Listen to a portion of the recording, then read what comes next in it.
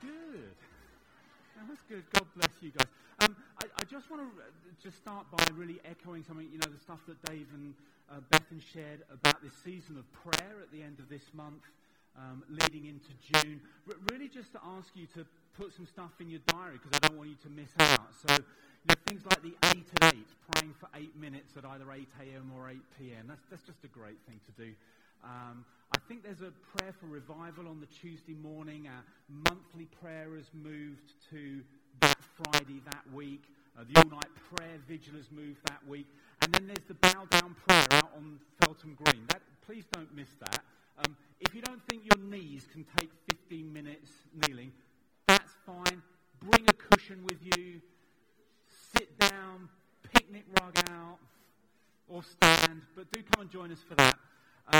And then the Thy Kingdom Come evening of prayer and worship on I think it's the 10th of June. We're hosting that for local churches around here. It's going to be a great evening. Now, I want to let you into a secret this morning. And many of you will have heard of Pete Greig. Pete Greig was in the video there. He leads 24/7 prayer globally. He is a really good guy. He spoke at this church about a year ago it was now. He's coming back, which is great. Pete Greig is coming back to be here on an evening that we are hosting on Tuesday the 10th of September. So more than just put that on your diaries, let me tell you about it. In part, it's an event that we are hosting here as Pete promotes his new book. It's a book called How to Pray, a Guide for Normal People. That is a good book on prayer. I've read lots of books on prayer that have made me depressed. This one will help you. So he's coming to talk about that. It's hosted here. The tickets are £3 each. But if you then buy one of his books, you get £3 off. So that's a good deal. Now, it's being promoted by Canaan Bookshop in Staines. We're running it. We're hosting it for them.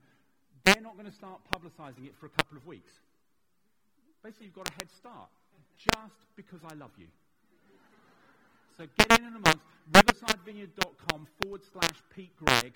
You'll find the booking up there. That's the booking page. We'll send out a link later in the week. Please don't miss out on that. Second thing to let you know, if you've been around, you'll know that we have a missions partnership with churches in Bulgaria. At the 9:30 service, we prayed for NASCO, who leads that partnership, and also for Rob, because they're going out to Bulgaria this coming weekend. And so I would love you to be praying for them, and I would love to lead us in a prayer right now for them. So, Lord, we thank you for NASCO and for Rob, for the leadership that they bring, for their generosity in giving up time to go and visit this weekend. And, Lord, we thank you for the wonderful people of Bulgaria. Lord, we are so enriched by being in relationship and partnership with them. And, Lord, we ask that this coming weekend would be one of those moments of just blessing released from heaven. To NASCO, to Rob, and to the churches that we partner with. And we pray that it would ripple out, that your kingdom would ripple out from those communities of faith to impact the nation of Bulgaria. So we pray for traveling mercies, and we pray for the grace of your kingdom in Jesus' name. Amen. Amen. Wonderful. Okay, these are bags of Rebels. Okay, these are made by Mars. These are courtesy of Mars because one of our congregation works for Mars. Have you ever played a game with these, which is a little bit like Russian roulette but less lethal? The game is this, because there are 6 flavors in this bag. There is orange cream, there's raisin, there is toffee, there's Malteser, there's chocolate, and then there's coffee, which statistically is like the bullet in Russian roulette. So, I'm going to, because I'm feeling generous this morning, sitting near the front of a church service is always a good thing, and this is another reason why. So, dip your hand in, pass these around. Would you? I'm going to just carry on talking, but if you find a coffee one, could you just wave? Don't spit it out, because that's not a good thing. But But I'm talking about risk this morning because you're going to dip your hand in and you might not get the one you want. Life is full of risks. You know, you can be just walking down the road, can't you? That carries some risk. Before the job I do now, I worked in the pharmaceutical industry. I worked in a biochemistry lab. There were risk assessments everywhere. Many of you will work in working environments where there are risk assessments. You know, some of you, they sort of started in the construction industry, understandably, but now they are just everywhere. If your kids go on a school trip, the chances are you sign a piece of paper because they've done a risk assessment. For us as a church, part of our annual reporting to the Charity Commission is that we have done a risk assessment. We have to do one for all of the stuff that we do here. But I don't know whether you've noticed this. We live in a very risk-averse culture. People are trying to manage risk. But the thing that I've observed is actually you can't. You can't manage all the risk out of life. You know, if you are a parent of children, have you tried to stop your kids climbing trees and doing stuff that are risky? Because you can't, can you? You just can't. And then, you know, when your kids get old enough so they start going out on their own, or then they go off to college or something like that, you definitely can't manage risk for them. There's risk. So what is risk? Risk is defined this way. Risk is the exposure to the chance of injury or loss. Injury or loss, the risk of that. So, you know, all of us, we face some risk. If you cross a road, you might get injured if you do that, if you're unlucky. But few of us here will encounter that loss or that chance of injury or loss for our faith. Very few of us will experience that. You know, around the world, it is very different. According to the charity Open Doors, around about 245 million Christians around the world are persecuted for their faith.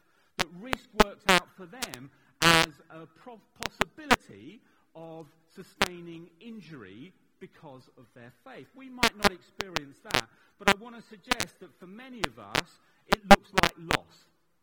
You know, risk for us may be the loss of control. You know, there's an unpredictability when we take a risk. It might look like a loss of comfort. We all like being comfortable. Risk means that we become less comfortable. It might look like losing our anonymity. You see, if you take a risk and blow your cover at work that you're a follower of Jesus, you have lost some of your anonymity. It might be loss of reputation. It might be a risk of failure. That's a loss that we encounter through risk. Exposes us to lots of chances of loss. How many of you like losing things? Not many. Most of us do not like losing things. And so that is why a culture becomes increasingly risk-adverse. And so there is a real possibility and a danger for us that in a risk-averse culture that we become increasingly cautious and unadventurous. And that means that we don't experience all that life has for us. And spiritually, I believe that we miss out on the adventure that God calls us into when we say yes to him. The adventure of seeing sick people healed, of seeing blind people see, of seeing good news shared, of seeing lives and communities transformed as God moves in. We will miss out on seeing miraculous provision released into our lives if we don't take any risk. So I know here this morning many of you have said yes to Jesus. I believe that being a risk taker is one of the ways, the primary way that the kingdom is released in and through your life. For others here, you may not have yet taken a step of saying yes to Jesus. You are incredibly welcome here today. I hope that as we talk about adventure and risk, you find it helpful in the place where you are in life this morning. So over these next 7 weeks, we're going to be looking through a series which we've entitled Risk Takers. And we're going to look at different stories in the Bible, but several of them are from the life of Elijah. He's one of the great Old Testament characters. That's where we're starting this morning. If you have a Bible, could you turn to 1 Kings chapter 17? It's about that far through a paper one. fairly close to the front of the Old Testament. You might have a tablet or a phone. The words will come up on the screen in a moment. But before we get to the story, I would love to pray for us all that we would grow as risk takers. Wherever you find yourself in life today, I want to pray that we would all take a step forward over this season, that risk would be activated more in our lives. So you might want to hold a hand out in front of you. You might want to place a hand on your heart, but it's just a way of saying, Jesus, I want more. So Lord, thank you for this season that you're inviting us into as a community here. Lord, a season of adventure. Lord, we want to grow as risk takers. Lord, we want to experience every ounce of life that we could possibly experience. We do not want to miss out. And so, Lord, I want to pray that by the power of your Spirit, you would help us. Lord, that where we have become more cautious and unadventurous, that you would free us. Where a risk-averse culture has got any hold of us, we ask that you would deliver us in Jesus' name. Amen. Amen. So, 1 Kings chapter 17. Let me just give a little bit of context. This was set while a guy called Ahab was king of Israel. If you want to know a little bit about King Ahab, turn back about 3 verses. 1 Kings 16, verse 33, you will find this. Ahab did more to arouse the anger of the Lord, the God of Israel, than did all the kings of Israel before him. He was one bad man. Verse 1 of chapter 17.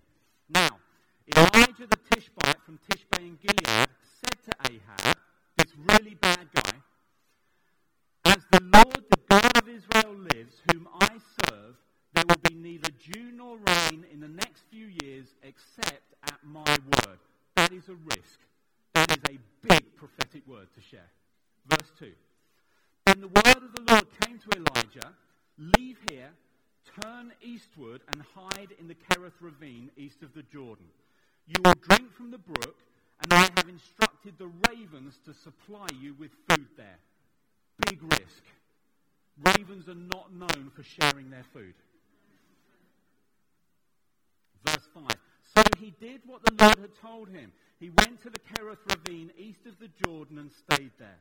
The ravens brought him bread and meat in the morning, and bread and meat in the evening, and he drank from the brook. Sometime later, the brook dried up because there had been no rain in the land. Then the word of the Lord came to him. Go at once to Zarephath in the region of Sidon and stay there. Now, just so you know, Zarephath is near the coast. So if you're Elijah, you've been in a brook being fed by birds, you're probably thinking, thank goodness, beach holiday, here I come. You're getting your swimmers on. This is looking good. Go at once to Zarephath. So he went to Zarephath. When he came to the town gate, a widow was there gathering sticks. Not good news. Widows didn't have resources to support themselves, let alone anybody else. Beach holiday looking less good. He called to her and asked, would you bring me a little water in a jar so I might have a drink? As she was going to get it, he called, and bring me, please, a piece of bread. As surely as the Lord your God lives, she replied, I don't have any bread. Only a handful of flour in a jar and a little olive oil in a jug. I'm gathering a few sticks to take home and make a meal for myself and my son, that we may eat it and die. So she's depressed. She's in a low point. Elijah said to her, don't be afraid. Go home and do as you have said, but first make a small loaf of bread for me from what you have and bring it to me, and then make something for yourself and your son. For this is what the Lord, the God of Israel, says, the jar of flour will not be used up, and the jug of oil will not run dry until the day the Lord sends rain on the land. This is another risk. Can you imagine the reputation which you'd have if this didn't work out, and actually what you've done is taken the last meal from a depressed widow? It's another risk. Verse 15, she went away and did as Elijah had told her. So there was food every day for Elijah and for the woman and her family. For the jar of oil was not used up, and the jug of oil did not run dry, in keeping with the word of the Lord spoken by Elijah. You know, I love that stories like this are in the Bible. I love these kind of stories. It's got a certain kind of craziness to it, hasn't it? It stretches our minds. You see, I think it's easy to think when we read a story like that my life is nothing like those people. You know, most of us will probably not have an experience of being fed by ravens. But many of us, either personally or someone we know, will run out of resources. Maybe before payday. Maybe something will happen and we've just run out of resources. Many of us in life will find ourselves in dry desert places, either emotionally or spiritually, and we will be wondering when the next moment of refreshing is going to come. Many of us will have had an experience and will have an experience of God speaking to us for somebody else. And when we're faced with that question, what am I going to do? Am I going to share it or just forever keep wondering whether or not that was the Lord speaking? What are we going to do? This widow, I think, has something of a mental health crisis. She's hit a very low point. And the statistics tell us that 25% of the UK population this coming year will have some kind of episode of mental health illness. 25% of us. And so a question that raises is, you know, will I get through? Will God provide resources for me to get through this? You know, counseling, medicine, divine healing. Will something be released to me in order to get through this situation? And underlying all of this, I believe we're faced with a challenging question, and it's this. Will I try and sort things out for myself, or will I take a risk that God will provide? What am I going to do? When I'm faced with different situations, will I try and sort it out, or will I trust? Will I take a risk that God will provide? And that's what I want us to think about this morning. I'm going to share 4 things from this story, but they're also a foundation for our whole series. You know, I want us as a community here to grow as risk takers. And I believe these 4 things will help us to do that. So how can we grow? The place where we need to start, I believe, is where Elijah started. He was about to share a very tricky prophetic word with a bad king. Verse 1, as the Lord, the God of Israel, whom I serve. Or literally, that last phrase means, before whom I stand. That's what Elijah is saying about himself. Risk takers start in God's presence. Everything good starts in God's presence. We grow as risk takers as we stand in the presence of God. You've probably heard this question before. If you knew you couldn't fail, what would you do? Have you heard that kind of question? We've used it a lot around here. You might have come across it in sort of a coaching environment, in the workplace. In other words, what risks would you take if you knew that you couldn't fail? For the Christian, I believe that there is a belief that should underpin our answer to that question. And the belief is this: Jesus loves me. Just underpinning how we think about that question. This belief that I can't do anything to make God love me more, and I can't do anything to make him love me less, because Jesus loves me. How does that make a difference? It's when we think we have a prophetic word for somebody, and we've got that nudge from the Holy Spirit, and we respond to that nudge, and we share that word, and whether we get it right or not, it's okay, because Jesus loves me. We encounter somebody who needs healing. You know, they're hobbling around, or their arms in a sling. And we respond to that nudge to pray. And so we've done that. And then whether or not they get healed, it's okay, because I'm standing in the presence of Jesus, and Jesus loves me. We feel called to start a new business, or you feel like the Lord talking to you about changing where you work, what you do for work, maybe taking a lower salary. And you've talked to some trusted friends, some trusted Christian friends, and they've said, no, I don't think that's a bad idea. I don't think you're being crazy. I don't think you're asking God to bless your stupidity. So, okay, I feel like God is speaking to me. So you take that risk, knowing that whatever happens, Jesus is going to look after you. Why? Because Jesus loves you. That underpins our lives. I know for us as a family, just around the time that we had our first child, our daughter Ruth, we wanted to try and find a way for Bethan to give up paid work. In other words, to work at home rather than in some other environment. And that doesn't work for everyone, but that's what we wanted to try and do. And we looked at our household budget, and the maths it just didn't add up. But we took a risk. And Bethan resigned from her job to take up other gainful employment at home. And within a very short space of time, I think it was a couple of weeks, I got a large and unexpected pay rise from the place that I was working before that. Now, hear me clearly. It does not always work that way. But I believe that Jesus will always look after us because he loves us. So we stand in his presence. Now, in this story that we read about Elijah, he stood in God's presence and God spoke to him. Because God is always wanting to speak to us. This is an unusual thing. He always wants to speak to us. And you see some of the things that God told Elijah to go to the ravine. Verse 5, so Elijah did what the Lord had told him. In verse 9, the Lord says, go at once to Zarephath. Verse 10, so Elijah went to Zarephath. What does that tell us? I believe it tells us this. I believe that there is only one biblical response to the Lord's voice. Yes.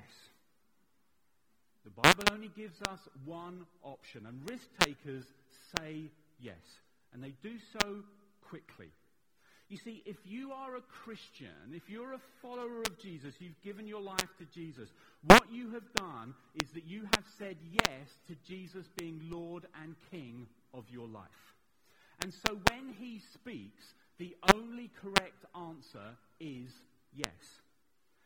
See, if we say maybe or no, let me just interpret what we're saying. What we're actually saying is, I have chosen that I am going to be Lord and King over that thing, and not Jesus.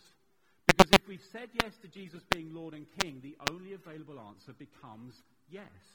And so we're in exam season right now. Some of you are parents of kids in GCSEs, A-levels. You might be sitting them for yourself.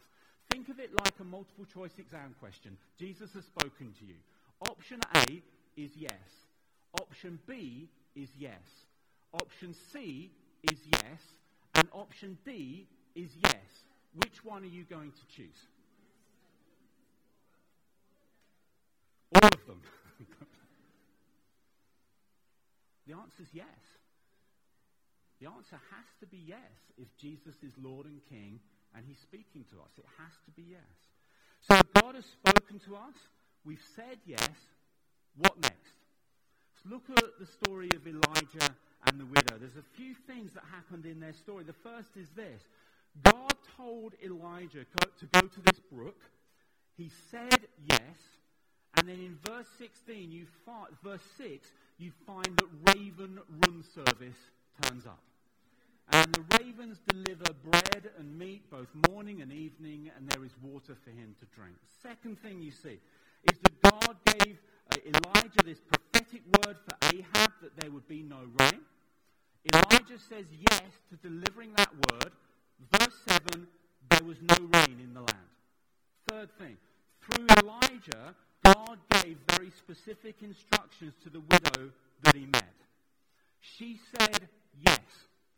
And in verse 15, God multiplied the oil and the flour. My point is this. Once we have stood in God's presence, once we have heard God speak to us, once we have said yes, we then need to stand back and let God be God. That's what risk takers do. They do what they can do, and then they let God be God. You see, so often God invites us to take the next step. Let me give you some examples. Maybe in the area of praying for the sick. You're in your office tomorrow. You're in your workplace. And you're having a conversation, and the person says, my back is really bad. And you have one of those Holy Spirit nudges, the kind of one that says, you need to pray. You know what I mean, just that kind of, that uneasy, you need to pray. And so you respond to that. You say yes, but I want to humbly suggest this morning that when you have that experience, you can't heal anyone. You see, you're standing in the presence of Jesus. You're hearing him speak to you. You're saying yes to that invitation. And then you've got to stand back and say, God, I cannot heal this person, but I know that you can. So I'm going to let you be God because I am not. And we stand back and see what Jesus does. Maybe it's in the area of you sensing to take a risk into a new venture, maybe a new job or something like that. And you've heard Jesus speak to you. You've stood in his presence. You know that whisper of the Holy Spirit, and you have said yes to that. You then have to stand back because you cannot miraculously provide what only God can provide. You have that nudge of a prophetic word of knowledge for somebody. Maybe this morning you look around and the Lord catches your attention with something and you're hearing him speak and you said, yes, Lord, I'm going to share that. I don't normally do this, but I'm going to share it. And you go and deliver that. You can't make it happen. You have to stand back and let God be God. You see, one of the things that I'm trying to get better at in my life is standing back and just seeing what Jesus does. Because when I do that, I love it. Because what Jesus does is always beyond our expectations. That's what Paul writes. He says that God does more than we can ask or imagine. That means that we can have all of our dreams and we can think we've dreamt as much as we can possibly dream. No, we haven't.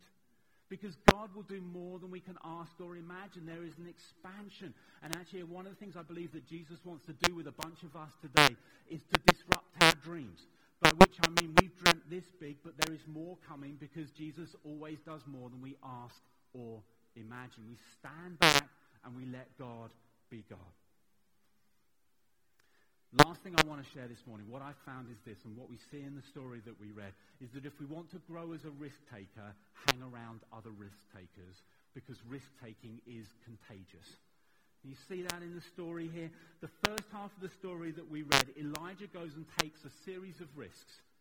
And then he meets this widow, and he invites her to take a risk. Verse 13, he says to her, he calls out afterwards, he's just asked for a drink, and the widow's probably thinking, I've got away with it.